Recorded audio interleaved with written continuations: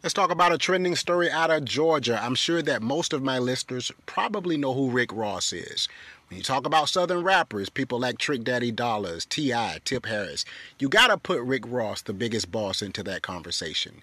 His wordplay, his lyrical content is phenomenal. I would honestly say if I'm talking, Southern rappers, I gotta put, Rick Ross probably in my top two or three. But this story here is just a little bit crazy.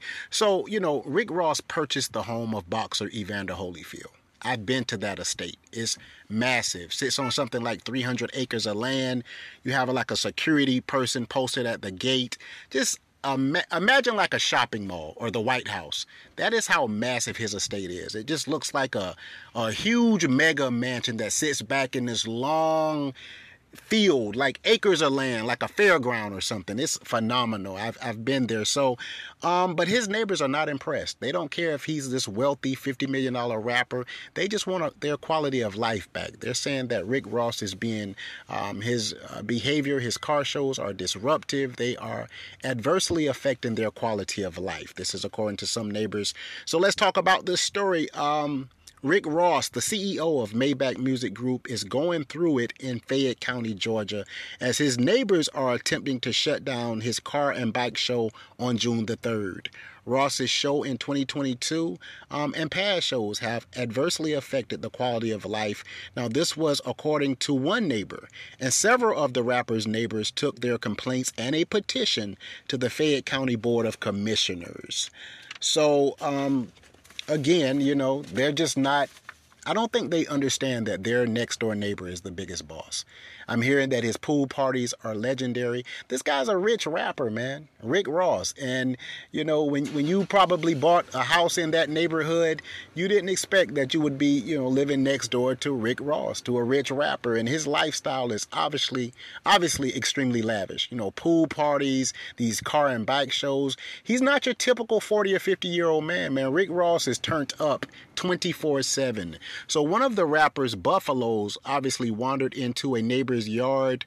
Ross seemed to be amused by this and told neighbors, when you see my buffalo, give it a carrot, give it an apple. These animals are kind and peaceful.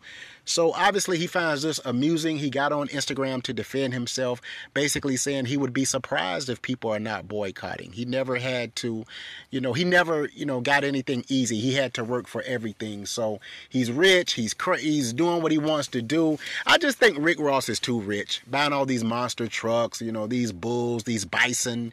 I think he just isn't used to this kind of money, and he's just like, I'm just living life to the fullest, and I don't think anything is wrong with that. But I do think he needs to take into consideration that many of his neighbors are just, elderly people. They're just common folk. They're not rich. They're not wealthy.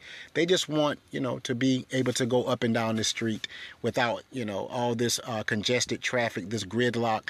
That car and bike show that I'm talking about, you're talking about something like 6,500 people, something like 300-400 cars in one location at one time. Obviously, traffic is going to be backed up. There's going to be a lot of gridlock. And these people are like, we can't even get in and out of our neighborhood. This is just too much. So, and I'm not sure what, the courts are saying and what type of zoning violations are going to be in effect. But I think that Rick Ross is going to have a little bit of a troubled time trying to pull off this car show on June the 3rd. Permits and things like that, I think it's going to be a little bit more complicated. But we shall see.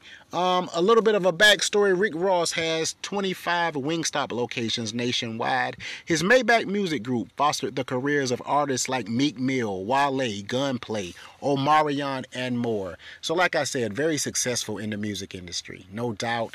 And, he's taken that money and become kind of like an entrepreneur with it. He invested, I think it was something like $7 million of his own money and opened these Wingstop locations, and now they are pouring in some money as well. So obviously he is not hurting for money.